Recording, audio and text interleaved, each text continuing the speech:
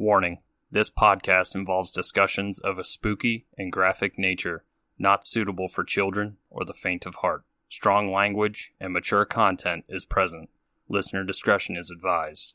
You have been warned. Three spooked girls. Three spooked girls. When you want to hear about the paranormal, you get the spooked girls. True crime that makes you hypothermal. With the three spooked girls. Stabby snippets will give you dreams. Tara and Jessica will make you eyes gray. Along with the spooked girls. Bring on the slaughter. We on that haunted ground. Spooked girls. The three spooked girls. Hey there, Spooksters! Welcome back to another episode here on Three Spooked Girls. It is I, Jessica, and as always, I'm joined by my favorite ghoul friend, Tara. Hey, Spooksters. Today is Thanksgiving, so that means in real time, I'm eating food that is delicious and yummy, and I'm so happy. So happy Thanksgiving, Spooksters, from us to you. Yes. And today we're coming at you with an extra special topic. We actually have a patron select, which is a giant case for us. It's the biggest patron select we've ever done. So it's actually going to be a two-parter. Yes. And we're going to be covering the West Memphis 3. Before I get into that, I want to remind you that if you want to join us for our Krampus Day celebration, tickets are available online. They're in the link tree in the bio or in the show notes below, and it'll be a grand time. Yes. So like I said, we're going to be talking about the West Memphis 3, and I'm going to give you a content warning. This does talk about the death of 3 small children. We will go into some details, so if that is a trigger warning for you, we totally understand and respect that. So if you need to skip the next couple stabbies, we get it, like today and then next week. We love you still, and we want your mental health to be tip-top shape, and we don't want to cause anything that will trigger you. So just know we love you, and this is safe space. Yes, yes. On May 5th, 1993, in West Memphis, Arkansas, which was hard for me to wrap my brain around, because every time I say this, I'm like, in West Memphis, Tennessee. That's not right. 3 little 8-year-old boys go missing while they're out riding their bikes and playing for the evening. The 3 boys would be Stephen Edward Branch, James Michael Moore, and Christopher Mark Byers. Stephen Edward Branch was born on November 26, 1984, to Stephen and Paula Branch. The two would divorce when Stephen was just an infant, and Stephen would remain in the custody of his mother. Stephen would affectionately be known as Stevie and was said to be kind, loving, and kind of a mama's boy. Paula would go on to remarry, and she'd marry a man by the name of Terry Hobbs, and the two would have a daughter together whose name is Amanda. Amanda was 4 when Stevie would go missing. At the time that he disappeared, he was 4'2". He weighed about 65 pounds and had blonde hair. So like, you know, a cute little button of a child. Yeah. James Michael Moore was born July 27th of 1984 to Todd and Dana Moore. He would go by his middle name Michael and preferred to be called Mike by his friends. He was 4'2" and about 55 pounds with brown hair. He also had an older sister whose name is Dawn, who was 9 at the time of his disappearance. Christopher Mark Byers was born on June 23rd, 1984, to Melissa Defer and Ricky Murray. Their marriage would last until he was about 4, but it was actually known that Melissa, I think they weren't really like together because she was kind of with the man that she married shortly after that, whose name was John Mark Byers. And it drives me crazy that everyone calls him John Mark Byers. Right? I'm like, do we really need all 3 names? Like, I need this question answered in my life. Is his, like, because you know how, like, some people, like, my niece's name is Shelby Ann, for instance. Is his first name John Mark? Because if that's the case, then I'm on board. 100%. We'll call you John Mark. Right. But if it's, like, one of those people, like, they just call him by his full name, I'm like, can't do it. But like I said, Melissa would go on to remarry, and she would marry John Mark Byers, and he would actually legally adopt Chris as his own child. And like I said, he was around Chris from the time he was like an infant. According to his mother, Christopher was a typical 8-year-old, and he still believed in the Easter Bunny and Santa Claus. I know, I'm just like really crying about this. This has been hard for me, guys, trust me. Chris was diagnosed with ADHD and was taking Ritalin, but it wasn't seeming to help. And I remember this time, like when I was a kid, everybody was on fucking Ritalin, like every kid. Yeah. And it said that because of his ADHD, John would get really upset with him not understanding it. And I think this just might have been like the doctors didn't explain that the medicine could possibly not work.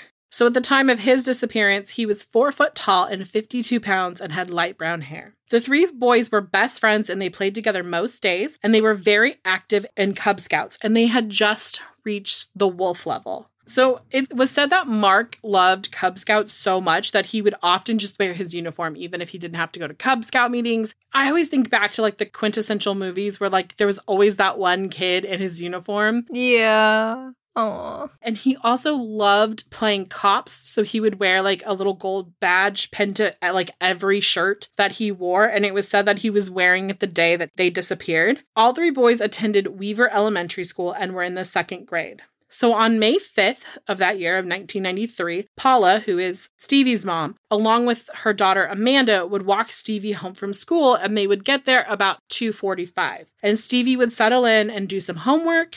And then his friend Mike, we talked about, would show up around 3 wanting to go ride bikes. Stevie had gotten a new red bike from his grandfather. I don't know if it wasn't around his birthday because his birthday wasn't for a little bit, but his grandfather gave it to him. So he was really excited. So there is a theory that maybe the boys were at school and they made this plan to come home and like ride bikes together, which I was like, that is so adorable. Right. So Stevie asked his mother if he could go ride bikes and play, and she says yes, under the condition that he would be home by 4:30. He had to be home by 4:30 because Pam had to go to work. She worked at the Catfish Island restaurant, and her shift began at 5. And because she had lost her driver's license due to a DWI, her husband Terry would have to drive her. And I mean, Amanda was 4 and Stevie was 8. So you really can't leave those 2 kids alone for that long, which I will say that these boys were alone for a long time, like out playing. But I kind of looked at it as they didn't really want to leave Amanda home by herself. And then if they were going to take Amanda, they might as well take Stevie. So the boys leave the house and they take off on their bikes and they're riding north on 14th Street. About 30 minutes later, Chris then shows up to Stevie's house and is looking for the boys, but Pam is like, oh, they already left. I'm sorry you missed them, that type of thing. And Chris looks in and notices that Amanda is watching the Muppet Babies, and that's one of his favorite shows. So he asked Pam if he can watch with Amanda, and she's like, sure. And he went and sat in the living room with Amanda and watched the Muppet Babies. So after that, Chris took off on his skateboard because Chris didn't have a bike. He only had a skateboard. And he took off going north on 14th Street, but he couldn't find them. So I think he was just kind of like skating back and forth. But then like 8-year-old boys, they get silly, and he decides that he's going to ride down the middle of the street, laying on his stomach on the skateboard, which sounds like really funny and cute until you remember that he's in the middle of the street. And let's be real here. That's how kids get run over. Let's be real. Me and my cousins did that shit all the time, though. Okay, I'm going to be really real. Like, I grew up in a church that had a giant-ass parking lot in front. The hometown that Tara and I grew up in, like, skateboarding was, like, the thing. I'm not exaggerating at all. And if you grew up in our hometown and you listen, you're like, I get you. Every boy had a skateboard. And sometimes you had a skateboard and a bike, but mostly every boy had a skateboard. Most girls hung out with guys who had skateboards. My church had a skateboard park in it. Yeah. Like that's how big skateboarding was in my hometown. So I too have done exactly what Chris has done, but not in a street. Well, at this point in time, John, Chris's adoptive dad, is driving down the street because John's son, Ryan, has to go to like a court appearance. Also, it's like 4 something. And I'm like, where the fuck are you going at 4 something to court? But okay. I mean, I thought maybe it was like, I don't know what I thought, but I was like, that seems really late in the day. But that's just me. So John sees Chris and basically like gets out of the car, is yelling at him. According to Chris, beats him, which I take as a spanking. I think it was more like I beat his ass type thing, like spanked him. Mm-hmm. And basically because he was being careless. And then John told Chris, like, you have to go home and clean the carport and the yard. And then once you're done, you can go back out. And I think this was like to teach him that you have to be responsible and like you can't do stupid shit and then just go about and play. So he did. He goes home, and this is actually confirmed by his mother, Melissa, who's on the phone with her boss, and she sees Chris in the yard, and she also knows that Chris came inside because later that night, when asked where he is, like John is like, well, where's Chris? She's like, isn't he in his room? Point 1, always know where your children are. So Dana Moore arrives home a little bit after Mike would get out of school. But I think what happened is that Mike went home, got his bike, and then left immediately to go play with Stevie and to go to Stevie's house. Because, I mean, we're talking Pam and Stevie got home about 2:45 and Chris is at their house at 3. And it said that Stevie, it's not that he didn't live close to them. He just lived on like the opposite side of the neighborhood than they did. Yeah. Mm-hmm. So he probably had to come home. So we're probably thinking like she got home about like 3:10. She was there with her daughter, Dawn, and she was like, oh, and then at one point she actually looks outside and sees the boys like riding down the street. So she like kind of knows where they're at. And she sees them about 6:00-ish. She's cooking dinner. It's almost ready. So what does she do? She says to her daughter, hey, go get Mike. Tell him to come home so that we can eat dinner. You know, and this I think also would prompt Stevie like, oh, I should probably go home too.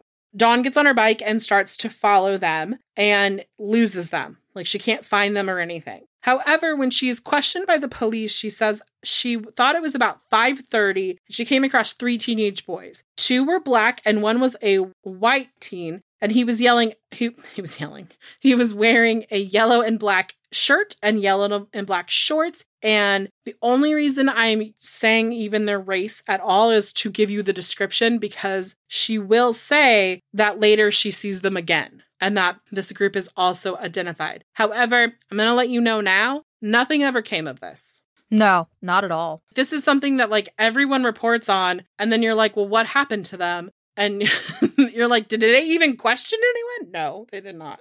So, like I said, she says when questioned that it was about 5:30, which completely contradicts what Dana says, because she says she sent her out there at 6. But we're taking like a 9-10-year-old girl who doesn't have like a watch, and it's not 2020 where she would have like an iPhone in her pocket or like a smartphone or some sort of device that tells her the time. So I think she probably was just going by the time of day. And if you think about May is when the days are getting longer. So it may have felt like 5:30 to her, but it was actually a little later.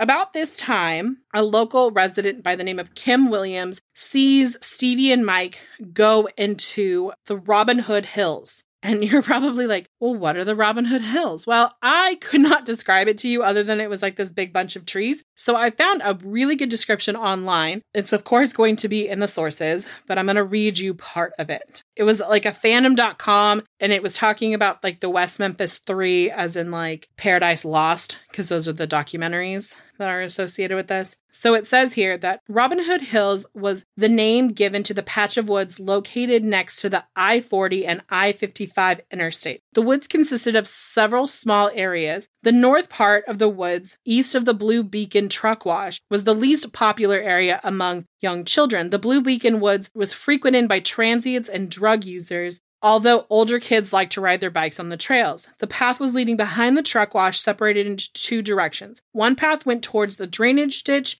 running north and south inside the woods, flowing into the 10-mile bayou. And the other path went over a pipe bridge leading to the south portion of the woods. The woods south of the pipe bridge were sometimes frequent or referred to as the Robin Hood area. The children of all ages would play in this portion of the woods, and it was said that because it was so close to the actual neighborhood. I mean, I remember as a kid going outside, like wanting to play and be like a part of nature. And if the wooded areas, like I grew up on 7 acres, so I had the opportunity to play in that. But like if you didn't, I know that neighborhood kids came to like, not that we ever had that many neighborhood kids, but like when we did, any child lived on our street. They would come over and we would play like in the trees in our back pasture because you could make believe really well. So I get it. But the water in the South Patch was very murky and very dirty and had some aggressive alligator turtles. And they called this place the Devil's Den. The woods would actually like have a rope swing. It wasn't so much that they could like swing into it, but like more like across it. Parents did not want their young kids going in there because, like I said earlier, the older kids would go ride their bike on the north side. And I think if younger kids saw this, they'd be like, I want to go do that.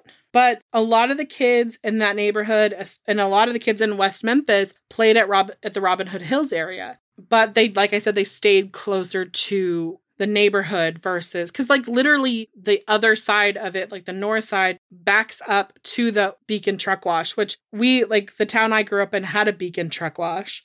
Those things are, one, they're smelly because of like all of the chemicals, and then like sometimes water stands. So like I could get why kids wouldn't want to play over there. But then it also was like creepy because like you could see the interstate, and I'm not saying this like all truckers are bad, but like there are some sketch truckers out there just like in every demographic. So I could see where as like a kid, you might be afraid, especially because around this time, I think there were like rumors that like truckers would snatch kids up and take them away. That was something I knew. Right.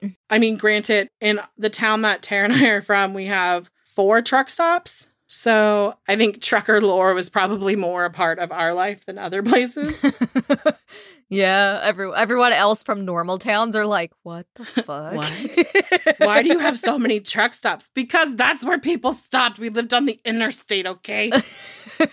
And the truck stops were actually like a place where a lot of people worked. So the truck stop is a huge part of the community. In fact, Todd Moore, who is Michael's dad, was a trucker. So Dawn comes back to the Moore house and she can't find them. But, you know, Danisons are out again. And as she's on her way back, she sees those teenagers that we talked about earlier going into a house that was like kind of on the north side of 14th Street. It was off a road called Goodwin. So she sees them again. Well, at 6 o'clock, somebody sees Mike, Chris, and Stevie riding their bike. Well, I say that sees them because we're not quite sure if Chris had caught up with them yet. I don't have a lot of details on this. I'm just going to like say it. There is like this Oxygen show that kind of goes through this, and they're trying to look in to see if someone else, another kid was with them. But I haven't really got a lot of info on that. Yeah, because I think I watched the same video because unfortunately, most of the time you can get the whole episodes on YouTube, but this one, it was just like the highlights of it. Yeah. It was still like almost 30 minutes long, but like it was only clips versus the whole episode. So if you've seen it, they might have explained it more in the actual episode. Right. So there's this like possibility that another kid was with them because the kid was described as being like a little chubby kid who was wearing shorts, and none of the boys were chubby and none of them they were all wearing jeans. So, But anyway, so they were seen, they think they see all 3 of them together. And about this time, John gets home with Ryan from court about 5:40-ish. And I think something good happened because he's like, let's go to dinner. So they're like, okay, go find Chris. They get in the car, which I think is smart. Like they get in the car and they start driving around looking for him. Because if he's on like a skateboard, he's going to be going a lot faster than they are on foot. Oh, yeah, for sure. So they start driving around and they can't find him. And they end up like asking people like, hey, have you seen him? Which it starts to like kind of spread around that they're looking for Chris. And they end up finding his skateboard. But the theory is that he probably like laid it down somewhere like, oh, I'm going to leave it in front of this person's house because I'm just going to jump on the back of one of my friend's bikes because that'll be faster. Because I don't know if you've ridden next to like a skateboarder and a bicyclist, but like potentially the bicyclist can go a little faster. It's got bigger tires. Yeah. So about 6 o'clock, a woman by the name of Deborah Oettinger said she yelled at the boys to get off her front lawn, which I thought was very like grumpy old man of her.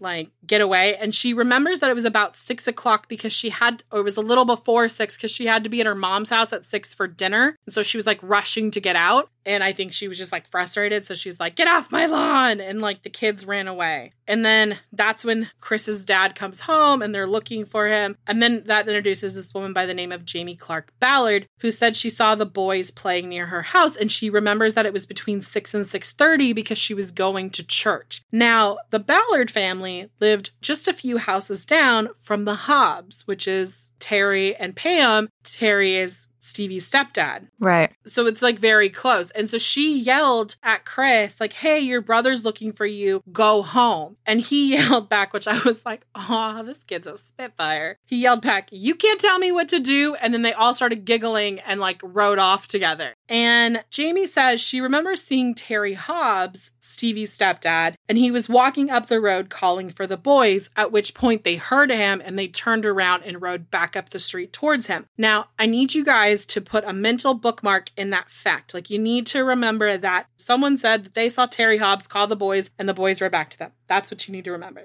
So around 6:30 p.m., Cindy Regal saw the boys playing by the drainage ditch in or around the Robin Hood Woods area. A little bit later, between 6:45 and 7, Dawn, Mike's older sister, says that she sees the teenage boys that were going into the house and they were going like in that direction, and someone sees them now going into the same woods. That's something to note. But like I said earlier, that's as far as we know. Like, this is where the story ends with these boys. No, actually, they weren't going into the woods. They were coming out of the woods. My bad. I correct myself. Which I'm kind of like, are we not going to look into this? But no, that is one thing you're going to find out is that these police were like, maybe not. Okay, bye.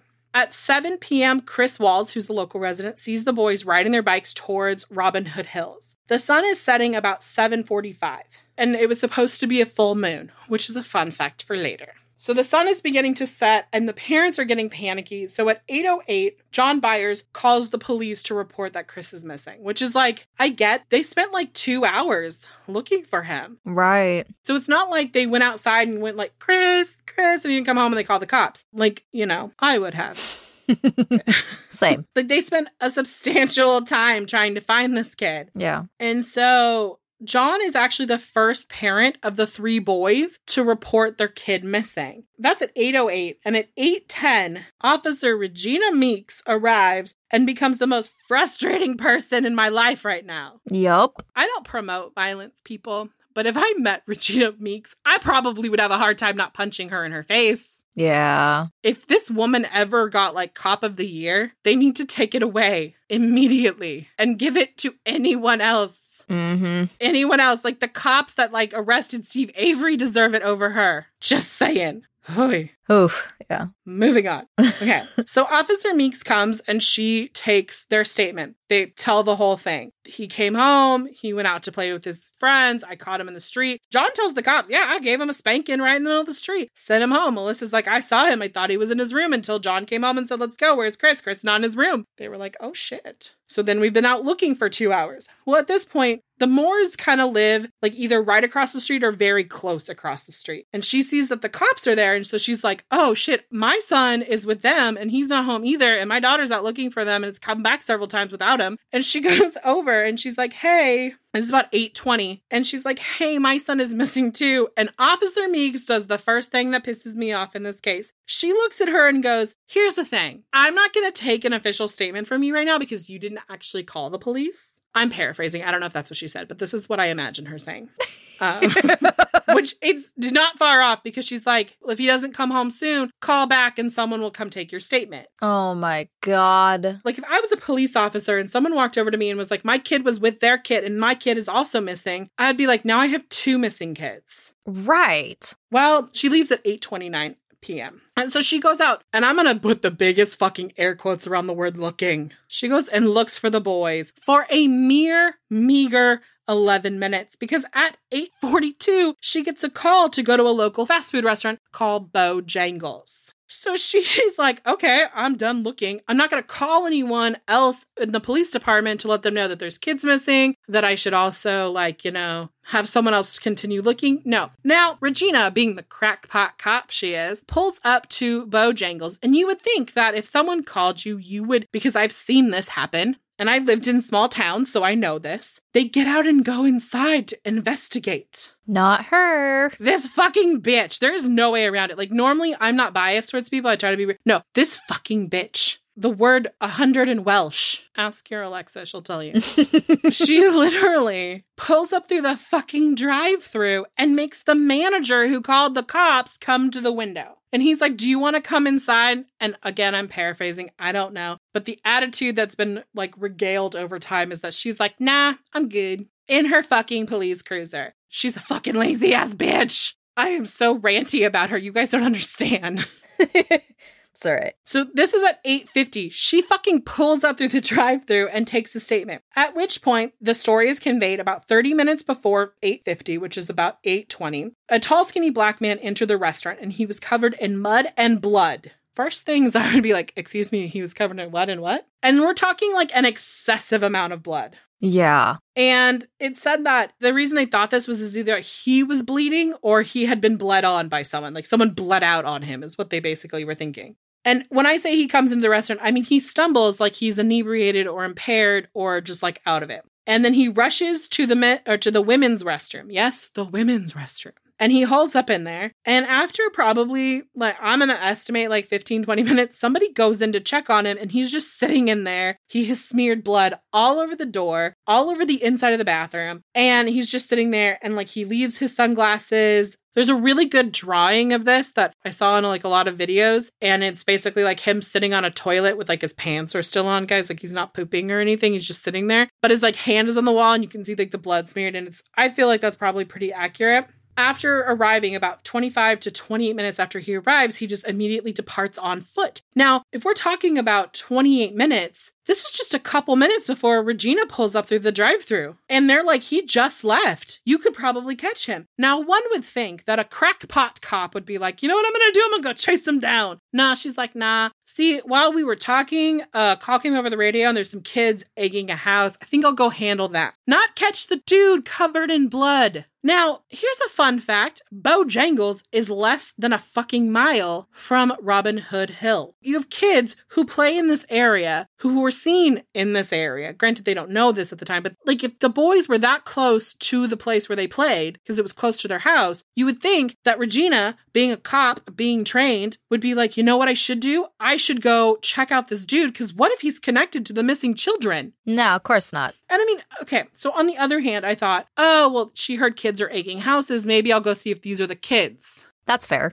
I would have been like, could you send someone out to see if it's these 3 kids? I'm going to go track down this dude. Mm-hmm. Granted, she was alone, so maybe she didn't feel comfortable, but you're a cop. I'm sorry, call for backup. Also, why is Regina the only fucking cop answering any calls this night? Right? Like, did they just draw straws? And like, they're like, Wednesday, May 5th, only Regina. Literally. And then I'm like, is it because was it Cinco de Mayo? But then I'm like, this is the Midwest. Did they celebrate Cinco de Mayo the way that Californians celebrate Cinco de Mayo? If you're from Arkansas, please let me know. So at 9:24, so this has been a big time, like a half an hour since she's seen Regina, Dana finally calls the cops because I think they went out looking. I think John and everyone was out looking for the boys. And I think Dana was like, I just have to officially get my kid on the record here. So she calls and tells the police. Now, her husband, Todd, he's driving truck and he's actually not going to be home until like 5 a.m. So I just mental note on that. Because I know like when I was first watching this, I'm like, why is no one interviewing Todd? Oh, because he wasn't there. Yeah. So a little while later, it's about the same time that Dana's calling the cops. They get a call from Pam's work from Terry Hobbs. So what happens is Terry's calling in that Stevie's missing at 9:30 at night. And it's not the same as Dana calling it in. Dana was actively looking for her kid. This is the story that happened. Terry, who worked for the Memphis ice cream company, he was a rep. He like sold, I think it was like more like machines type thing. I don't know what kind of, I didn't want to look up, be honest, I didn't want to look up what the Memphis ice cream company was. Sorry, guys. But he like went to 2 more states and he would have to get up really early in the morning and drive like hundreds of miles. So he would be up way before the kids would go to like get up to go to school. And he would be back in the early afternoons. And it was said that Terry and Stevie had a strained relationship and it was extremely abusive. According to Stevie's aunt Jocelyn, Terry would beat Stevie, and when he would do that, he would make him like hold his arms over his head so that he could beat him unobstructed. And that he would actually end up leaving marks. And how Jocelyn knows this is because Pam would tell her. So on that day, May 5th, Terry comes home before Pam goes to work and asks, where's Frog Legs? Which is apparently what he called Stevie, which is a horrible sounding nickname. I don't know. Like, is this a cute nickname for people in the Midwest? Like, my parents came from the Midwest and never would my dad have called me Frog Legs. Is it local? If you're from this area, can you please let me know if it's cute? because I take it as like he was making fun of him, especially when you add the abuse in. Because the big thing is that Terry really hated any time Pam would give Stevie any attention because it took attention away from him, which is so fucking sick. Like, I'm sorry. I'm just saying this. I might lose a lot of fans right now, but like, there's a difference in loving a child and loving your partner. Mm-hmm. And if people don't understand that, that's a basic thing. Right. Which would make sense when we talk about Terry later, if you remember that like twisted part about him. So Pam told him that Stevie was out riding his new bike and that he was with Mike and that they were waiting for him to come home. Well, it got to be about 4:30 and Stevie hadn't come home, which again, he's 8 and doesn't have a watch. So he's probably like not, he doesn't know the time. So they decide to drive around and look for him. And it's getting closer and closer to 5. Terry says, Pam, I can't I can't make you be late for work. I'll take you to work and then I'll go look for Stevie. And he goes and drops her off and she doesn't hear from him until he picks her up. At this point in time, Terry and Amanda go over to his buddy's house by the name of David Jacoby. David Jacoby is someone that Terry works with and is like really good friends with. They play guitar together. They're kind of buds. And oftentimes when Pam works in the evenings, he takes the kids over to David's house. And, I think like probably David's wife feeds them and pays attention to them. And then he just gets to dick around with Dave, which makes sense. So Terry goes over there and has Amanda with him. And he gets there between 5 and 6. David's not really sure. He thinks it's more like between 5 and 5:30, but isn't 100% sure. And he says he remembers that Amanda went and was like playing with some toys that they had and that he and Terry started playing on the guitars. And he remembers that because David was trying to learn some new song and was having trouble with the chord progression. And so asked Terry to help him. And so they were playing. And after about an hour of them playing on the guitars, like dicking around, David goes, "Where's Stevie?"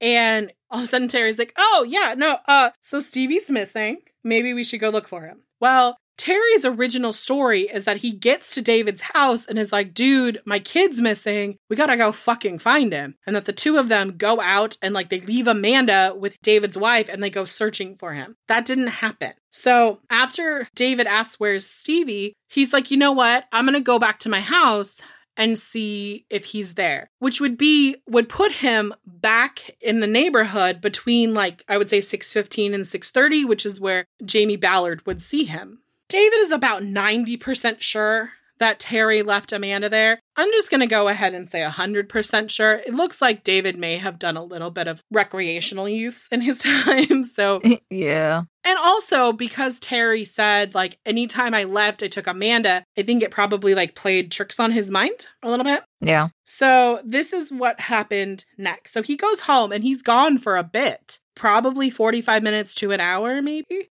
Or maybe not that much, but he comes back and they go drive around. And then once they go drive around, he's like, I think we really need to check the woods. So why don't I drop you off at home? You change your clothes. Because I don't think they were in like going into the woods clothing. Get some flashlights. I'll go home, change my clothes and get some flashlights. He at this point takes Amanda with him because Terry never comes back to David's house. He dropped him off and said, "I'll be back," and like lickety split, and then never came back. And David actually eventually went out and started looking for Stevie on his own, which is, I'm like, wow, that's a good friend. It's like 1993, like maybe David's wife was on the phone and like he called and to tell him that Stevie had come home or something like that. And, but he still went out and started looking in the woods. Now, Terry will go on to say that night, he and David and Officer Meeks, which we know that bitch don't do shit, we're all out in the woods looking together. And both of them were like, we never were in the woods with him that night, like at all.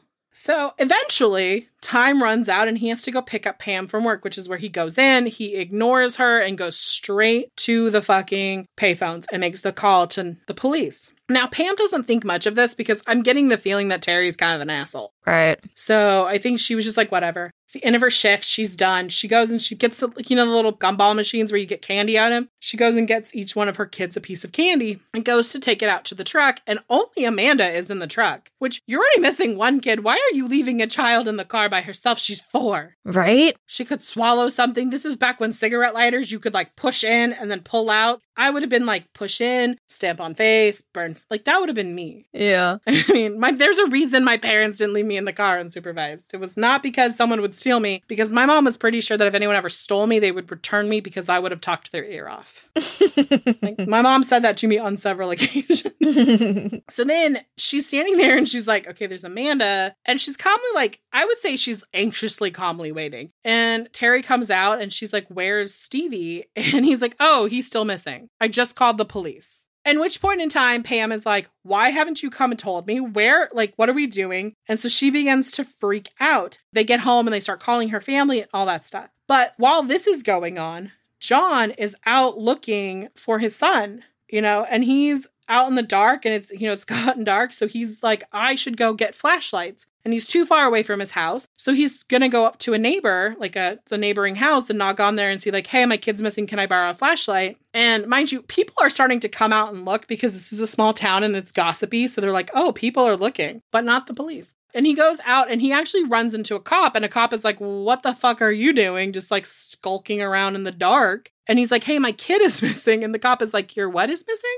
I had no idea. Your kid, a police officer in the town the children are missing, have no idea that the child is missing. Yep. Tara and I grew up in a small town, and if one kid was missing, every cop would know. Oh, yeah. They would all be there. Like, this is a small town. We understand the mentality of this. They would literally all, like, show up because they want something to do. Yep. Also, at this point in time, John makes his way home because he's like so pissed that this cop doesn't know what's going on. And he calls the sheriff's department and begins to bitch them out. Like, that's the description I was given, that he bitched out the sheriff's department. Also may have called them a bitch. I don't know. If the word bitch was definitely used in description of this. And at this point, the cops aren't really helping, but like the one he ran into and then the one that guy radioed, they were out helping. So there were people out there helping. Regina Meeks makes another appearance, and the fact that she calls the family to tell them about like 11:45 that she's getting off of work and she's going to leave a note for the next officer on to be on the quote unquote lookout for their boys. Because I think Regina was just like, these kids are probably hiding and they think it's funny and blah, blah, blah. They're probably at another friend's house. Like, she didn't think this was like a thing at all, which I'm like, is she a mom? I hope not. Yeah, I'd highly doubt it. Right. So some cops are helping, but eventually it's getting too dark. It's midnight. Yes, there's a full moon. Yes, they can kind of see, but it's just too dark. Even in big cities, like I live in Sacramento, I occasionally see deer and turkeys and wildlife in this area. So even though that this was more rural, so they kind of probably were a little unsafe out there wandering around. So they go home, and John says that he couldn't sleep. He sat in his living room chair, just staring at the clock, waiting for the sun to come up. And he sat there all night, and finally the sun was starting to rise, and it was about 5:30 a.m. on the next day, which was May 6th, and he hears a knock at his door. There's part of him that's excited when he hears the knock at the door. I think he thinks it's Chris. He's like, oh, my son's come home, And he runs to the door, but it's Todd Moore, who is Michael Moore's dad. He got home at 5 o'clock in the morning and basically was like up, ready, and out the door to to go, Go look, yeah. Right. And he was joined by Terry Hobbs and Jackie Hicks, who was Pam's dad. Now, I want to say this moment is the moment where John meets Terry, where any of them meet Terry for the first time. There wasn't a specification that Jackie didn't know them, but they definitely didn't know Terry. So these 5 men start looking again. And at this point, the police are getting involved. And this would enter Gary Glitchell. He is also one of those people you're going to become really frustrated with in this story. Trust me. He is a detective for the West Memphis Police Department. At this point in time, they also have the state police and FBI there because there's 3 missing boys at this point. Right. At this point, it's been well over 12 hours that they've been missing. The last time anyone saw them was about 7 p.m. and they have no idea where these kids are. So they go out and they start looking again, and the police are really involved and everyone's kind of helping. And they're out there for hours and hours and hours. So it's about, I want to say that it's about noon at this point, 12:30.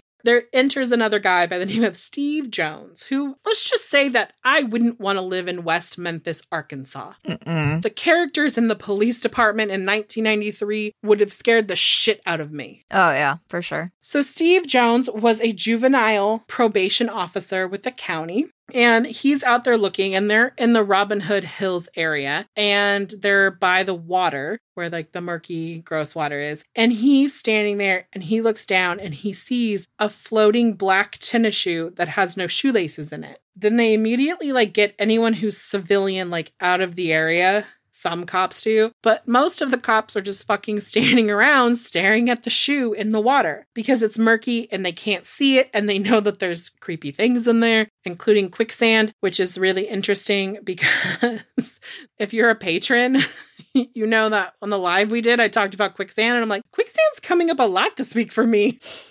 It went from like being one of my biggest childhood fears to like non-existent to like in everything. So apparently in Arkansas, there's quicksand. So they're all standing around and they're staring at this, and it takes them a really long time. And finally, this detective by the name of Brian Ridges is like, I'll go in. And as he starts to go in, he realizes very quickly that he's going to have to crawl in like 3-foot water on hands and knees. And he's doing that for a while. And he finally feels around and he feels something that's like kind of in the shrubs or in the water that's not supposed to be there. Yeah. And he pulls it out, and it happens to be the body of 8-year-old Michael Moore. And he's completely naked. And so he carries him to the side. And when I say carries, I mean he can't get out by walking. He has to then crawl out carrying this boy. So like, oh my God, that's got to be traumatic. Then he goes back in and finds the bodies of the other 2 boys who are also completely naked, and their hands are tied to their corresponding ankles. So like their right hand is tied to their right ankle and their left hand is tied to their left ankle. And Michael was viciously attacked. His face and head were beaten. He had a lot of injuries there. Stevie was cut and had lacerations on his face and neck, and he had a lot of injuries all over his body, including bite marks. And it said that Chris was bitten, he had head injuries, and he was actually castrated. The bodies were anchored into the creek bed with sticks, and their clothes were like also anchored with sticks. They retrieved most of the clothing except for 2 pairs of underwear and like a sock. And they asked the parents, like, well, would your kids just not wear underwear? And they're like, no, our kids knew they needed to wear underwear every day. And then I'm thinking, like, would an 8-year-old boy not wear underwear? I don't know. I feel like that's way too early for a little boy to like go commando. Mm-hmm. I feel like that's a much later in life process to be like, maybe I won't wear underwear today. I don't think 8 is when you make that decision. Yeah, no. Especially because they were known to go swimming. And I know from having brothers that a lot of times, like, they're like, oh, I want to go swimming. I can just swim in my boxers. So I think little boys would probably make the same distinction. Like, I could swim in my underwear. They said that the jeans were turned inside out, but they couldn't tell if they had like kicked them off themselves. And I thought it was really funny because when I was watching Stephanie Harlow's story, she's like, my son does that. And I was like, oh, girl, I kick my pants off that way. Because my mom told me you were supposed to wash them inside out. So I was like, why wouldn't you kick them off inside out? Am I wrong? Are you not supposed to wash your jeans inside out? I do. I got told to do that so they don't fade as fast. That's what I was going to say. So, like, you know, I was like, okay. I'm like, or they're doing it right. But they couldn't tell, like, if they had just kicked them off, like they were going to go swimming and had kicked off their pants, or if someone had removed them. They looked completely the same. But about 1:40 that day, the police have to tell the family. So they tell them at 1:40. And because they were like blocked off, like police taped in that area, and the families were on the outside, their reactions were actually captured by film. And like you can see John Byers where he just like, he looks like he's shocked as hell. Like, I don't know. It was like he didn't process. But I'm going to tell you, like, when Pam, oh my God, when they tell Pam, she basically loses like all control of her body and she falls. And of course, I just want to say Terry looks really oddly calm. And he's like smoking a cigarette and he's like holding her. And she like goes into this like shock where like the police are having to hold her legs because she's kicking. Not like kicking them, but like kicking out, like doesn't know what she's doing and like is uncontrollable. And I was like, that is exactly how I probably would have handled that situation. If not punch someone. Because like I don't think I would have control of my body. I think I would start screaming and like trying to like run. And if nobody could let me run, I think I would fall to the ground and then just like, I don't know. So they do this and it takes the coroner, it takes the ME's office 2 hours to get there. And then when they do this, they can't even just like drive up to where the bodies are. So the police actually have to like wrap the bodies in a sheet, put them in a body bag and carry them to the truck wash because that's the closest they could get. Detective Gary Glitchell decides that he's going to withhold some of the information from the public, which is smart. And all they know at this point in time is like, they don't know much. All they know is that the boys are injured and that they were concealed. This is all the facts they know. They don't have very much evidence, anything. They did end up finding the bikes. They were about 50 feet away. So they did find those. And it was just the two boys' bikes, Stevie and Michael's bike. And so at this point, everyone goes home. It's a new day. You know, Gary starts immediately in on like, I have to get a list of people. I got to do something. And the state police go, hey, we'd really like to help you with this. Like, we have a lot of resources that you can use. And asshole Gary Glitchell says no. I had to read that like 3 times. I was like, what? It's 1,000% ego. Mm-hmm. I literally, every single video, Kendall Ray, Stephanie Harlow, now us, all confirming this is an ego move. Oh, yeah. This happens in so many cases. This happened in John Bonet. We've talked about so many cases where like the police are just like, we don't want outside help. You know, I watch Criminal Minds and a lot of those episodes are based off of real stories. And a lot of times when they're getting kicked out, that's what happens. But I would be like, if I was a local law enforcement, I get that ego was involved. But if like all of a sudden they're like, hey, we have hundreds of thousands of dollars of equipment that you can use that your little town isn't going to be able to offer you, I would be like, sure, you can help, but like I'm the lead on it. Like you can do that. That's what you can do. Right. But this is totally ego. This is a little pee-pee energy. This is just like literally like I'm putting myself ahead of this. And that is the thing, like I've struggled with this case. I'm just going to say it is called West Memphis 3 because we're going to talk about the people who it's after. But the one thing that pisses me off is that there are 3 boys who've never gotten justice, really. 100%. Yeah. They haven't. It's not even not really. It's they haven't because these families have no actual answers. Right. 1,000%. But like I said, Gary withholds evidence so that way when they're talking to potential suspects, they're going to let them tell them specifics of the case. And they'll be like, aha, how did you know that if you weren't there? But that's not really something that can be done because a local newspaper realized that the police department wasn't going to share anything. And they did something a little shady, which was that they decided to listen on a police scanner. And they were listening to the police and the state police talk about this. And wouldn't you fucking know that the next day, the newspaper was like, boom, satanic panic. I don't get it. I mean, I know why. I know whose fault this is. Fucking Jerry Driver. We're going to get there, people, but just know that I'm over here. Oh, God. Literally, like, if the man was still alive today, I'm going to still have some choice words for him. His ghosty can hear this shit. I don't give a fuck. Yep. Anyways. If you don't know what satanic panic is, you might be a little young or you've just forgotten. But basically now it's referred to as satanic ritual abuse. And basically in the 80s and part of the 90s, because I think it was still like continuing on, basically there was this whole thing that was happening where a lot of children were claiming sexual abuse at the hands of people who were involved, like they were Satan worshipers or satanic rituals. And I mean, there's this very famous case. There's a book even. It's called Michelle Remembers. And basically it's about this school, this preschool where it had like 400 kids in there. And 359 of them had been sexually assaulted by a teacher who was of satanic worshiping whatever. And it was because the psychologist went in and started interviewing them. And we understand children are susceptible to being coerced because how else do you get kids to eat fucking peas? You trick them. If you're a parent right now, think of the last lie you told your kid to get them to do something you wanted them to do. And think about that. Like now think about a psychologist sitting down and asking a child children are naturally wanting to please people. They naturally want to bring joy into the world. So you have these children who want to please the adults in their life. And so the adults in their life are like, hey, sweetie, did Mr. X take you into a dark tunnel and perform sexual abuse on you while chanting to the devil or whatever and fly like a witch and all this stuff? And they're like, yes, this happened to me. I mean, I don't know what kind of school you would be in where like literally 359 of 400 children were sexually abused and not one parent would be like, yeah.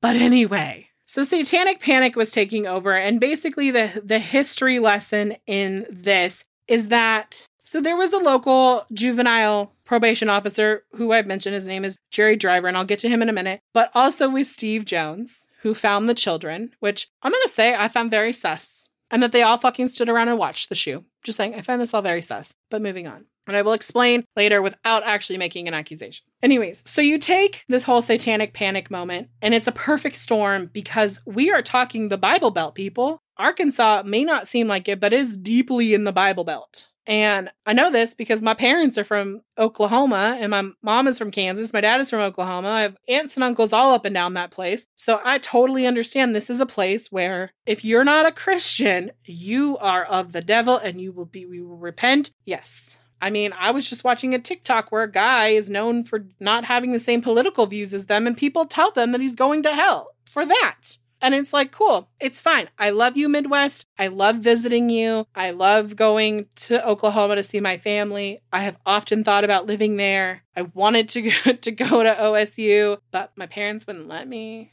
Moving on. But anyway, so this was a perfect storm. Now, the case number for this case, when it went to court, was 93050666. Which the original number was not that. It was 555. And the police were like, you know what? Let's just change this to add in more. It's of the devil. Because you have to look at the fact that it was a full moon and that genital mutilation is of satanic worship. This is part of their rituals. So obviously, we just got to find the Satan worshiper in town. Well, they're not even taking into a fact that the night before, a man covered in blood and mud went in to a local restaurant. But we're going to go back to that moment because remember Brian Ridge, who went into the water to get the bodies? Mm-hmm.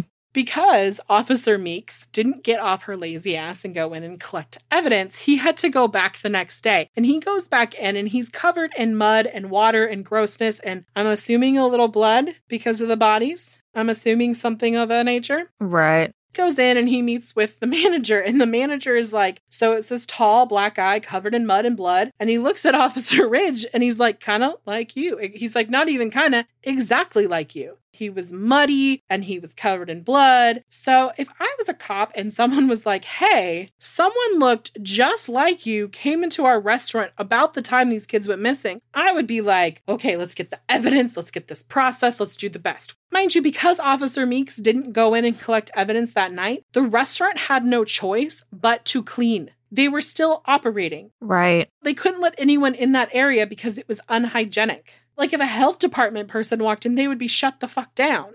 And they're probably thinking my job, I have families to feed. This area is very low income, or at least it was at that time. I don't know if it still is, but people they were depending on a paycheck. So I'm going to flash forward a little bit to the court only for this one part. So they get to court and they're asking Officer Ridges, when did you send in these evidence samples? And he goes, I didn't. What date? And he's like, I didn't. And he goes, well, what happened to them? And he goes, I lost them. Yeah. Very matter of factly. Yeah, I lost a piece of evidence. It's no big deal. The judge does not look like this is a problem. No, but the defense attorney is like, excuse me, what?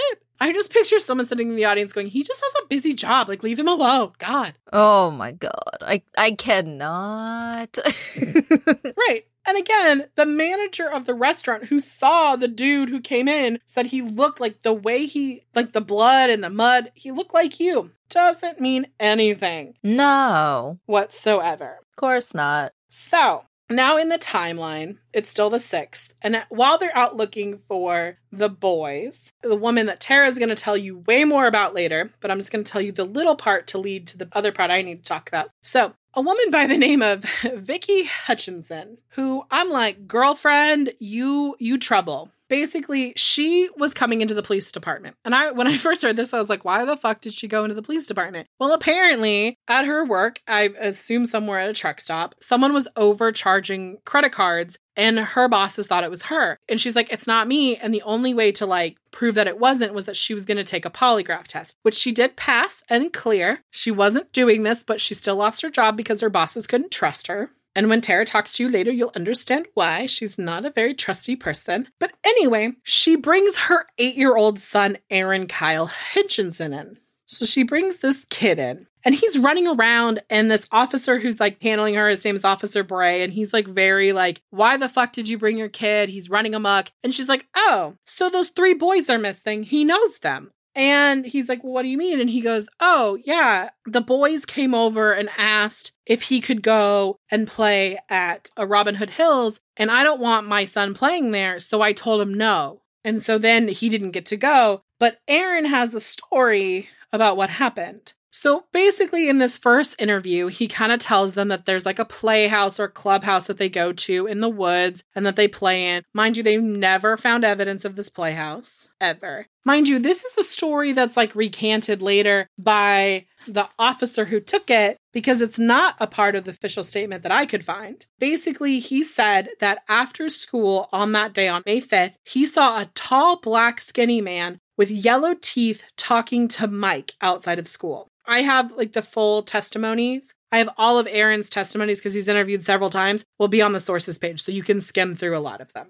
So basically at this point in time, he says, like, I was on the way to my mom's truck and I saw this man talking to him and I heard the guy say to Mike, your mom sent me to get you and to take you home. Now, when the police asked Dana about this, she was like, absolutely not. We live within walking distance of the school. My kid walks home every day by himself. He's fine. You know, it's not that big of a deal for him to walk home. And I would never send someone he doesn't know to pick him up. So the theory is along this line of thought process. And mind you, it goes nowhere. They really think this is the guy that they call Mr. Bojangles because that's the guy that was at the restaurant. And they think that he saw Mike after school and was like, oh, I'm going to talk to this kid, and then followed him home. And then Aaron said that he was driving like a maroon sedan. The theory is that he followed Mike home. Mike gets home, doesn't think about it. He just wants to get his bike and go play. He does that. And that this guy basically like follows them throughout the night and then ends up killing them and then goes to Bojangles.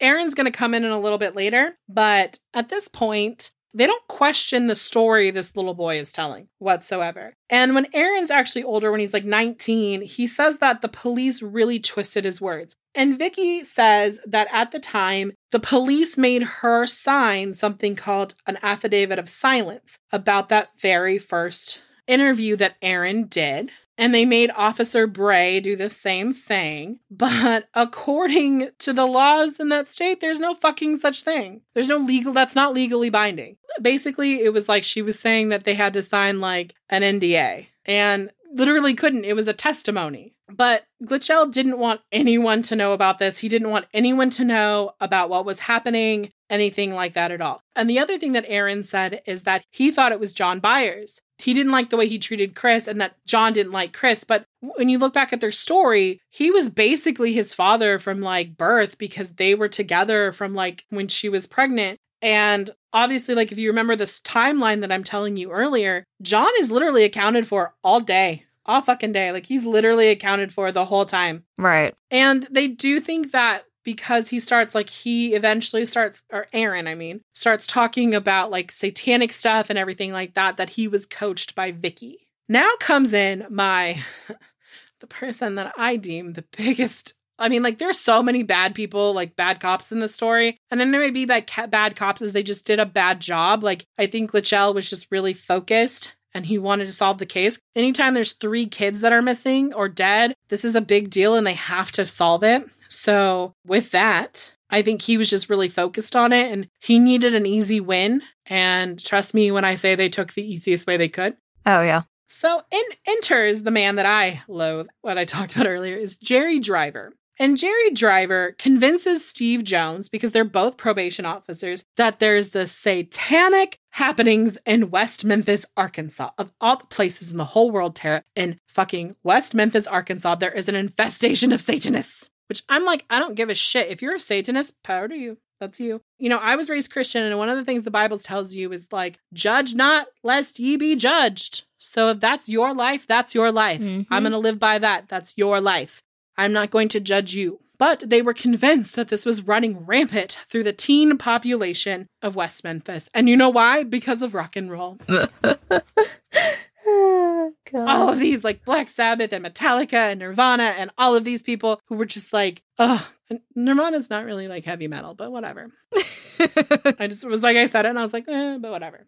And in fact, these two kind of created a little occult task force. And they read all of these books and they really studied and they became obsessed. So if anyone, like honestly, because they were like, there are all these teens who are obsessed with Satan and satanic rituals. And they would literally, like, guys, I'm not even fucking with you. Like, I'm not fucking with you when I say this, that they would literally on full moons go out and drive around to look for places where they would have like, quote unquote, satanic rituals to bust them. Like, also, logic here, right? If I was looking for a group of people who did human sacrifices, as these two believed, why would you go looking for them like this by yourselves at night when they're supposedly in their most powerful state? Why would you go track them down? Like, honestly, I've literally thought about this. I was like, you sound like an idiot, sir.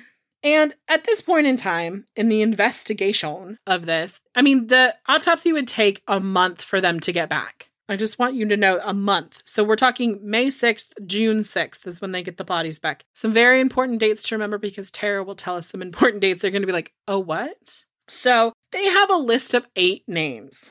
These 8 names are teenage boys in this area, or teenagers, I should say, in the area that Jerry Driver and Steve Jones, which, okay, this is what I want to say. Steve Jones found the fucking body. Like, he found the shoe. And he believes in satanic rituals, and then all of a sudden these are satanic killings. Why has anyone been like, boink? Especially to Jerry Driver, because that dude is fucked up. Yeah. So on the list of 8 names are these 3 boys that we will come to know as the West Memphis 3. And it would be Damian Eccles, Jesse Miskelly, and Jason Baldwin.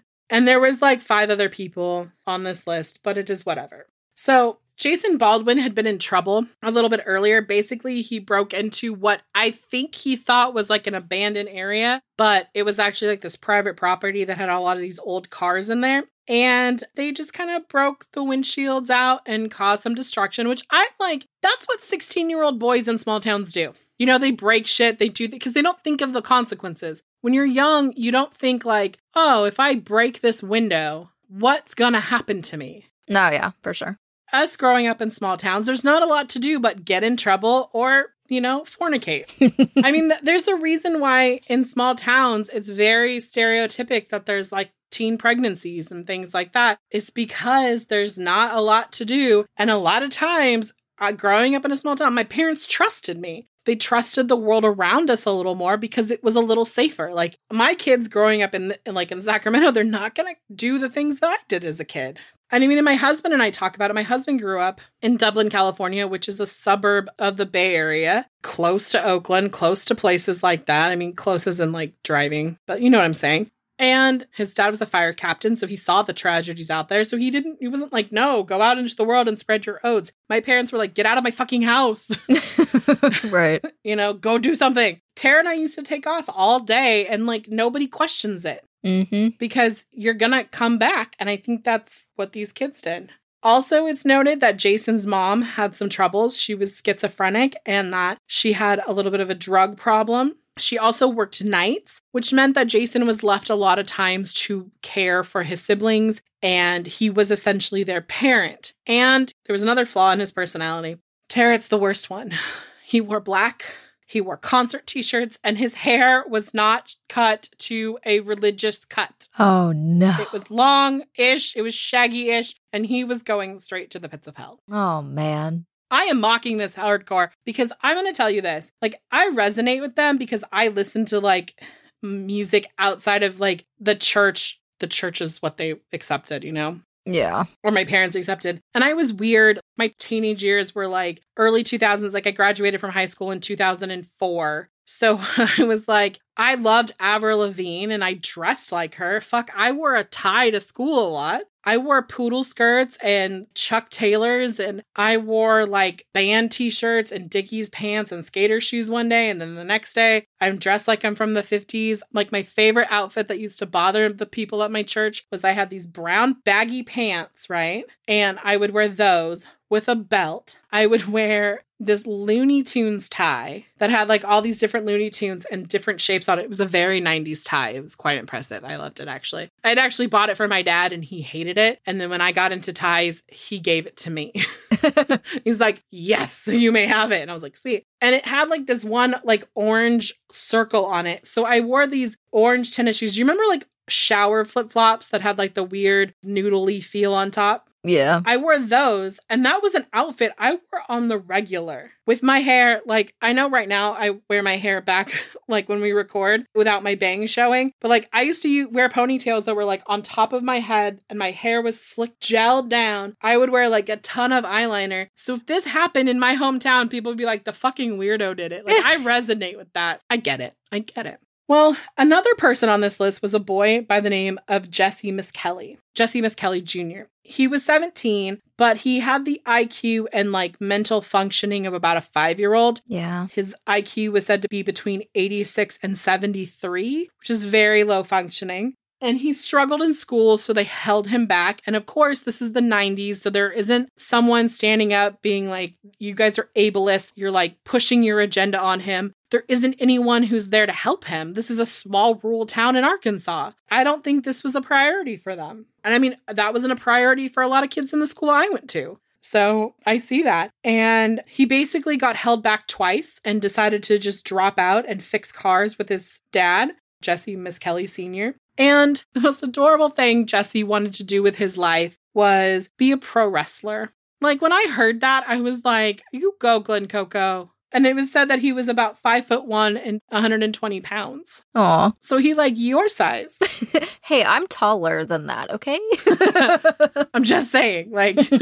And like to show you kind of like the mental capacity we're working with, like the other thing that Jesse really wanted to do was be a race car driver. So he decided to build a race car track in his backyard, which I was like, kudos to him. And he remembered that he's not going to high school anymore, that he remembers that the high school marching band had like these flags. And he's like, oh, that'd be perfect for the track because I need flags. So he went and stole them. And most people who steal things conceal it until people forget and then are like, look, this is just a coincidence. No, he literally stole them and then put them up in his yard and was like, look at my racetrack, everyone. And people are like, did you steal the flags from the marching band? Like, I think they saw the flags before they knew that they were missing from the school. So if you really think about it, like, that's not how like a 16, 17-year-old functions. Yeah. A 16, 17-year-old knows that if they steal something, they could get caught. You know, someone functioning at a much lower level isn't thinking consequences. I mean, it's different than like breaking the windshield of a car parked in like what they think is an abandoned lot. They think like, I'm not going to get caught, not I'm going and proudly displaying the thing I did. And it kind of reminds me, like, instantly thought of like Peter Pan, when the darling children are playing Neverland in their room and they go and they take their dad's like shirt front and then the cufflinks because they want the treasure map and then the treasure. And then they take it without really thinking because they're like, oh, people will be okay with me using this. So it's kind of that like childlike mentality.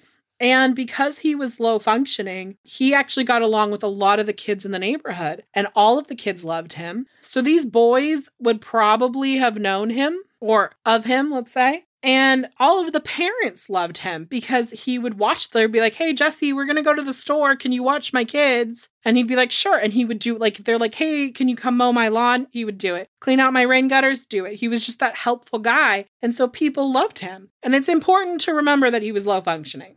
Now, the other prominent name on his Jerry Driver's fucking list of stupid was Damien Eccles. Now, when I talk about a traumatic background, we're actually going to go into a lot of detail on him because he is considered to be the ringleader of this group.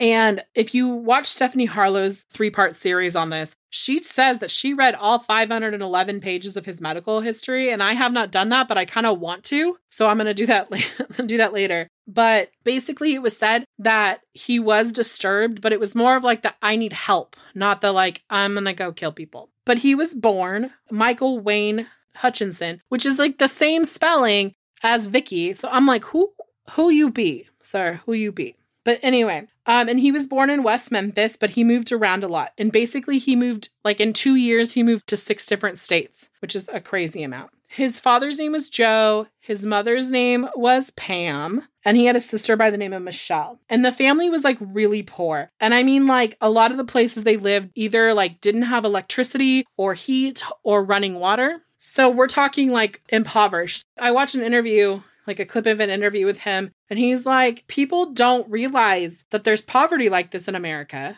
And he tells the story of like how he had to go, like they'd carry 5-gallon buckets to go get water so they could bathe or, you know, I'm assuming drink. And the other thing is that, so his family life was really traumatic, but he had one like kind of shining light in his life, which was his grandmother, which he called his nanny or his nanny. Basically, she wasn't biologically related to him. The story is that the grandfather cheated on the grandmother and had Pam, his mom, and his nanny couldn't have kids. So he just raised Pam like it was her kid and then treated Michelle and Damien like grandkids, which I'm like, that's very big of her. And basically the family, like I said, they lived in places that were like rat infested. He says that like he would hear rats scurrying around him at night. And around Christmas time, you know, there's charities that go out and they give food to people who needed it. And he loved this time of year because that's when he knew he was getting food. And they might bring a couple of gifts or they'd bring candy or something like that. And so he called it the Christmas candies, which I was like, that's really cute. The one thing you will notice about him is that he will have these like horribly dark parts, but then he will find something in them that's like a shining light. Well, his dad, Joe, becomes very embarrassed about their poverty. And basically when he's about 6 or 7 years old, they split up. And at about a little bit after that, Pam meets her new husband, whose name is Jack Eccles. And he's a roofer and he's 20 years her senior. So like, that's old. But they get married. And it's funny because they're like, they don't know why they got married, like what she fell in love with. And I was like, bitch fell in love with stability. He had a job. Yeah. They were living with rats. He had a house. He had a nice lifestyle. But there was one thing about Jack. Like about this time, Joe just stopped coming around. So I don't know if it's like Jack was like, get away, shoo shoo. Or if it was like, Joe was like, I'm just not dealing with this. Because Jack was extremely Catholic. And this is the first time that the family is actually exposed to this. I know Pam had been going to church, but I think this was the first time the kids were like really exposed. Damien said that Jack was one of the worst people he had ever met, but also went to church more than any other person he'd ever met. Like 3 or 4 times a week. But one of the things that like to show you kind of how rude this man was is he punched their chihuahua because it jumped on the bed while they were praying. Like poor Pepper. Right. Oh. Mm-hmm. And it was said that he would like bully and like beat on Damien. At the time was still Michael. Also like he would do this, but on the other hand, like when he started getting into like his hard rock phase and like that kind of thing, like growing his hair out, getting his ears pierced, wearing baggy clothes, Jack just didn't care. He's like, you know what? Let him find himself. Like, he'll figure it out one day. So this is like what I mean by like the duality in his life. Like he had this guy who's like, you're a jerk, you're an idiot, you're a piece of shit. And then he was like, yeah, go ahead, pierce your ears, grow your hair long, listen to crappy music, that kind of thing. So it was like, okay. And about this time, they decide that Jack should adopt the kids because this is something they need to do. So he does. And when they're adopting him, they decide that they want to change their names. So I don't think Michelle changes her name, but he didn't want to be Michael anymore. And given the chance, he changed his name to Damien, which was there's a very popular movie called The Omen. And in this movie of The Omen, the main little devil Antichrist kid, his name is Damien. So they were like, oh, everyone was like, that's why he picked it because he wears black and he's into Satan. He picked it. But really, it actually had more of a religious aspect to it. He picked it because there was this, I think he was a priest and he was in the Hawaiian Islands, which was used for like the lepers colony. And his name was Father Damien, and he actually stayed because people were like, you shouldn't stay, you're going to catch it. And he's like, no, I have to help these people. And he actually ended up staying and he did catch it. And he ended up like, you know, still helping these people, even though he was sick. And Damien was like, that was cool. So when I found out like that was the reason, I was like, oh man, people are super misjudging this kid. For sure. Well, flash forward to 1992. And basically what happens is Damien's being bullied by adults and he starts to push back on authority. And people are like, you have to believe in Jesus. You have to be a Christian. And he's like, I can't fucking handle this. Well, enter his girlfriend, Deanna. Deanna is 15 when they meet and he's 16. And basically they meet at a concert, like Michelle had some sort of concert and they meet and they're drawn together and they talk all night and they're like, we should date and be a happy couple. And so they do. And at first her family is like, oh, great. Like we accept him. Like, you know, Deanna kind of dressed in black colors too and was into that kind of music. But they were like, oh, maybe they'll be good influences on each other because they seem like good kids. They can be kindred spirits. Well, Deanna was a secret Wiccan. And I love that she was a secret Wiccan because her family was extremely religious too. And they were both kids were very well read, even though like they weren't really big into school. They read a lot. They started using this time to explore other religions. Deanna was very into Wiccan, but Damien started looking at like all these different types of religions. And basically they do what a lot of teenagers do in a small town as they've been dating for a while. So they start sleeping together. And of course her parents are like, no, don't do that. And so what they used to do is they used to ditch school because he actually ends up dropping out of school. So she would take the bus to school, get off the bus, he would pick her up and then take her back to his house. And his parents knew they were there all day and didn't really question it, which is weird because Jack is super religious. And I'm like, wouldn't he be like, you shouldn't be fornicating? But just didn't care. And basically they get caught by her parents because he was supposed to bring her back before her bus left and she would get on the bus and then go home. But they were late, but he just dropped her off and left because he didn't want to be seen by someone. And basically with that, she goes home and her parents are like, because she walked home and her parents are like, why the fuck did you? Well, not the fuck because they're Christians. They were like, why the heck did you walk home? And she's like, I missed my bus. And they're like, well, why didn't anyone from the school like help you get home? And she's like, well, I went into the office and they didn't like do anything. So like a good parent does, Deanna's mom goes down and screams at the receptionist. And she's like, one, your daughter wasn't even at school that day. And two, she's been missing a shit ton of school, which I'm like, why aren't they calling home and being like, hey, your daughter's not in school? Right. That was my thought. Well, this basically breaks up the relationship. They're forced to break up because her parents do it. But they're like, let's have a secret relationship for a little bit. But then after a while, she's like, I can't do this. I want to be able to go out in public with my boyfriend. I want to be able to like, you know, be with my boyfriend. And I'm like, bitch, you had a secret religion. You can't have a secret boyfriend. Weak sauce. Right? Right? Weak sauce.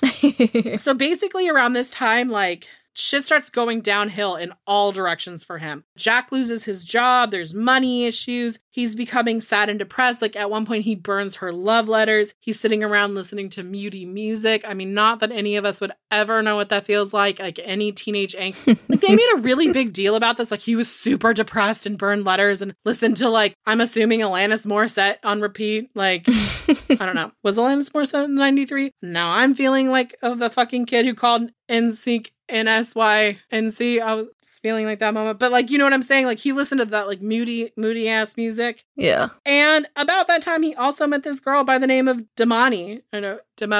And they basically become friends with Benny's really quickly. She liked him, but to Damien, she was just a distraction because he was still like really in love with Deanna. In fact, when he finds out that Deanna is sleeping with this other guy, but also may have been sleeping with him while they were together, he goes and like picks a fight with him. And people tried to tell everyone that he tried to poke out his eyeball. So they get into this fight and basically he gets suspended and all this stuff happens and Deanna eventually gets back together because they're just like pulled together and they decide, you know what we're going to do? We're going to Romeo and Juliet this bitch. We're going to run away. They don't have a car because neither of them have a driver's license or a car. So they start walking. Oh, good. Their goal is to get to California. Jesus. From West Memphis, Arkansas.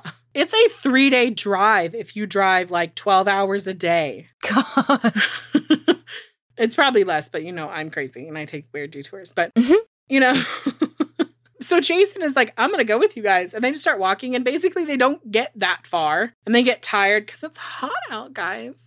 In West Memphis, Arkansas, where there's fucking like humidity up the yin-yang. And they find this abandoned trailer, or they think is abandoned. And basically Jason leaves and they're like, we're just going to live here until we figure out a way to get out of this area, which was like they were going to do it soon. But not so quickly they get caught. And when the police come and arrest them, her dad is like, mm-mm. And basically, when the dad finds it, like, Damien's like, he wanted to kill me. Put his hand on my shoulder, and I felt rage. Well, at this point in time, they put them in the same squad car, which I'm like, this is weird. They're handcuffed, and they're, like, sitting in the car holding hands. And she's like, please say you'll come back to me. And mind you, this is the story he's telling. Please say you'll find me. And then they kiss, and then they're pulled apart, and they never see each other again. I don't know if they've seen each other since, like, now, but, like, they didn't see each other for then. Basically, what ends up happening is he gets taken to, like, a juvenile detention area. And guess who he meets? Jerry fucking Driver. Yep. And Jerry starts questioning him, and he's really like, you need to tell me the truth. If you don't tell me the truth, Damien, you're going to be in so much trouble. And then really starts to, like, question him about his Satanism. And he's like, no, I am not a Satanist. I am not. And then Jerry somehow has Deanna's journal that she wrote all her Wiccan shit in, and was like, this is proof. And he's like, I am not. But they are charged with trespassing and sexual misconduct. And Stephanie Harlow points out in her video, like, how they're both minors. It's because they're having sex in a place that's not theirs. And I'm pretty sure that because they're minors, they needed to have consent from their parents. And obviously they did not have consent.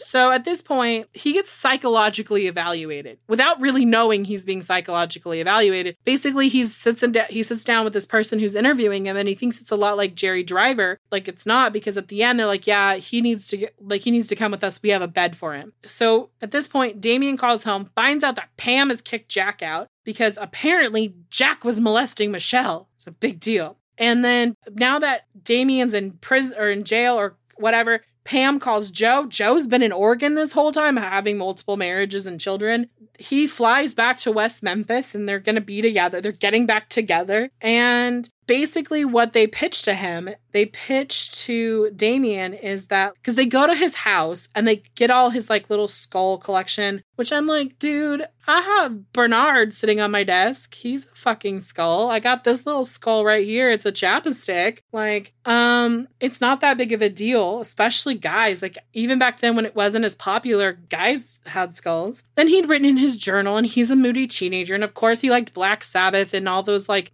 devil bands. And I say that air quotes because I don't think they're devil bands. Anyway, so basically they tell him, like, look, you look like a Satanist and all these things, and you're going to go to prison for these, like, 2 charges, or we can send you to a mental hospital and you can serve some time there, get rehabilitated, and get out. And they were like, that option, please. Yeah. So he ends up going there, and then once he gets out, he moves to Oregon with his family, and he's working at a gas station with his dad, but he's just really upset because he misses Deanna because he loves her. So he calls her, but she's, like, acting weird, and then she ends up telling her parents, and then the parents end up telling Jerry Driver, who then calls the freaking Oregon police or whatever town they live in and tells them, like, this kid is a menace and a Satanist, like, you need to lock him up, and basically bugs the Oregon police so much that they go and they, like, sit down and talk to them, and they're like, oh, he's just a fucking kid. But the reason Deanna was acting weird is because Jerry Driver was going around West Memphis showing people pictures of fucking Damien and telling people that he was a Satanist and that he was doing human sacrifices and animal sacrifices, and that he was, like, doing all these horrible things. And I'm like, this is such a misuse of power. And, like, the fact that Damien is a minor, you can't do that. And it's not like he's, like, a regular cop who doesn't know this. And I'm not saying regular cops should know this, but his specialty is he's a juvenile probation officer. This has me a lot heated. So Damien basically is like, oh my God, what the hell's happening? He gets really moody, and he decides to have a drink one night, and his sister narcs on him because he's drinking Kahlua and milk. And if I caught my, like, 17-year-old kid drinking Kahlua and milk, I'd be like, good for you. You're just going to have a stomachache because that shit's super sweet. It's a lesson you're going to learn. It's going to be funny. So she gets on the phone and basically is telling someone that she thinks he's really depressed and maybe hurt himself or someone. And this gets into a big fight, and the police are called, and they come. And basically at this point in time, he goes back into a mental hospital. And then it's stated that they think Pam did this on purpose because she likes drama, and there wasn't a lot of drama happening. So Joe tries to be like this father figure and is like, hey, you got to act right, blah, blah, blah. And Damien's like, fuck you, essentially. And he says the phrase, I'll eat you alive, in regards to like, come at me, bro, type moment. But people are like, he meant it in the cannibal way. And you're like, no, he did not. Reaching. Super reaching. And basically at this point, they're like, you just need to go back to West Memphis and live with your grandma. But he doesn't. He goes back and lives with his girlfriend. And then fucking Jerry Driver catches wind and arrests him because he's like a minor not living in his parents' household. And I'm like, is that a law in Arkansas? Or is that just like a law for him? And he basically hauls him into this office and chains him to a desk and is like, you're a horrible child. And then he gets re-hospitalized again. So this kid spends between like 16 and 18. He's in and out of like a mental institution of some sort. And then when he gets out of the mental institution, the hospital at this point, they're like, okay, you're in West Memphis. You need to go live with an actual like person in charge of you, like a guardian. And that would be Jack Eccles because he's technically legally his father, not biologically, but legally. And Jack is not too happy with this whole situation because his sister accused him of molesting her and Pam left him for another man, and that would piss anyone off. So he basically took it out on Jack. Now, Damien's trying to get money and do stuff, but he can't because, like, obviously, like, people in this town think he fucking worships the devil. So she says, you've been going in and out of the mental institutions and the hospitals. Why don't you get on disability? And so he applies for disability so that he can have an income, which makes sense. But there is one thing that people don't realize is that at one point in time when he was in a detainment center, he tried to suck the blood of another kid, and it's in his medical records, but Damien doesn't like to talk about it. And I think it's because it just sends like a weird message. I think this is like one of those weird fucking things where, you know, like when you hear that kids eat dog poop. Ew, You've never heard this? No. Okay, I had brothers. I mean, not that my brothers ever ate dog poop, but I definitely have heard stories from their friends where they were like, oh, yeah, no, I just wanted to know what it tasted like. And I'm like, you couldn't have smelled that? Like, literally couldn't have smelled the shit and been like, whatever. Oh my God. Oof. So that's what I think this is like the equivalent to. Like, Damien was like, I wonder what this is like. And then was like, oh, it's blood, but it's whatever. Anyway, so Damien's girlfriend, Demoni, their name is. I thought it was like Domini. Oh, that's what it is, Domini. It is. I can't say it. I'm sorry. She gets pregnant. Bum, bum, bum. Yeah. And Jerry Driver over here goes around and tells people that the reason that they're pregnant is because they want to be able to sacrifice their baby to Satan. I can't with this dude. He's such a fucking fuck. This is a member of law enforcement. How? How did he? Well, he's in a small town, but I'm just like, how is this even a thing? They should have been like, Because he's in a small town and probably nobody else wanted to do it. Exactly. Ugh. As him and Steve Jones, and they got an occult task force on the side that they're just doing, and nobody's checking them. Mind you, there's no proof that he's ever been part of that. Well, anyway, so now we know the history of this. Well, basically, some things come around, and when they think that this is like an occult case because of the whole genital mutilation, Steve Jones goes and picks up Damien, and they question him about the occult. And they ask him questions like, what do you think? And they approach it like, hey, we know you know stuff about this. We need your help. And so he's like, cool, like normally they're fucking coming after me, but like right now it'd be really great to not. So basically he starts asking questions. This is completely off the record. They don't record it. And they're just like writing their statements down. And one of the things that they say is that when they ask him, what do you think the person was thinking? He supposedly says they would be happy about it. But what he comes out later and says is that what he was saying was that people don't do things that don't make them happy. So this person in this mindset, like that's what it is. But they twisted his words and were like, oh, it's because they, you know, and they're trying to pin it on him. Mm-hmm. So it's Jason, his best friend, because Jason and Damien are best friends. So it's Jason and Damien and his baby mama. And they're all basically questioned about where their whereabouts were. And they were like, Jason said, I was at my uncle's, like Damien came with me, we mowed the lawn, and then Jack picked me up later, and then we went to pick up one of my prescriptions, which Jason's uncle's like, yep, they came to my house, they mowed the lawn. Then the pharmacy was like, no, they came at this time and picked up the prescription. So he had like an alibi. And then he said he was on the phone with some old friends, and they found out they were girls. So then they questioned all the local girls, but come to find out, it wasn't in West Memphis, it was in Memphis, Tennessee, where he lived. He was talking to these girls, and they corroborate the story. They're like, yeah, we talked to him. His grandmother says, however, that she doesn't remember him being home that night, but I don't know, like, did he live with his grandma or did he live with Jack? I don't know. Yeah, I thought it was Jack, so. So on May 8th, they bring him in and he's interviewed for 8 hours. And I say interviewed, not interrogated, for 8 hours. And absolutely nothing is recorded. And they basically ask him what happened, what they think happens. And he kind of hits the nail on the head because this is a gossipy little town. Like half the town was out when they found the bodies, and they found the bodies in water. So basically, he's like, they probably had head injuries and drowned. Because the other thing was like Gary Glitchall was like, don't tell anyone. But all the cops also went and told everyone.